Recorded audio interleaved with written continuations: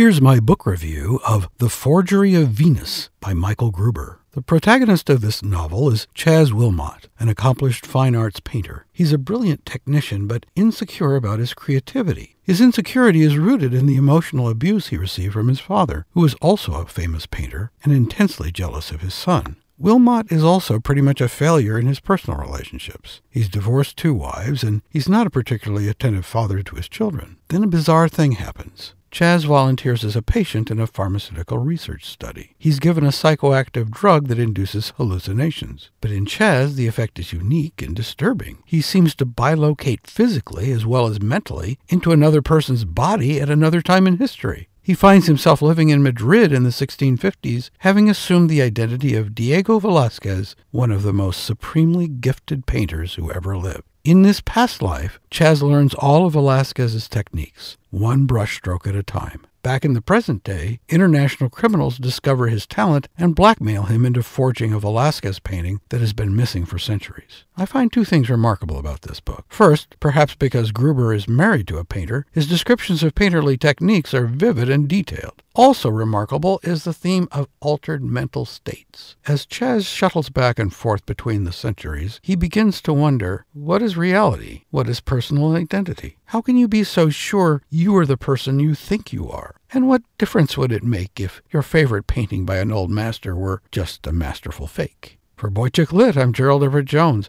My forthcoming novel about an art scandal in 1890s Paris is Bonfire of the Vanderbilts. Be sure to catch these podcasts on boychicklit.com.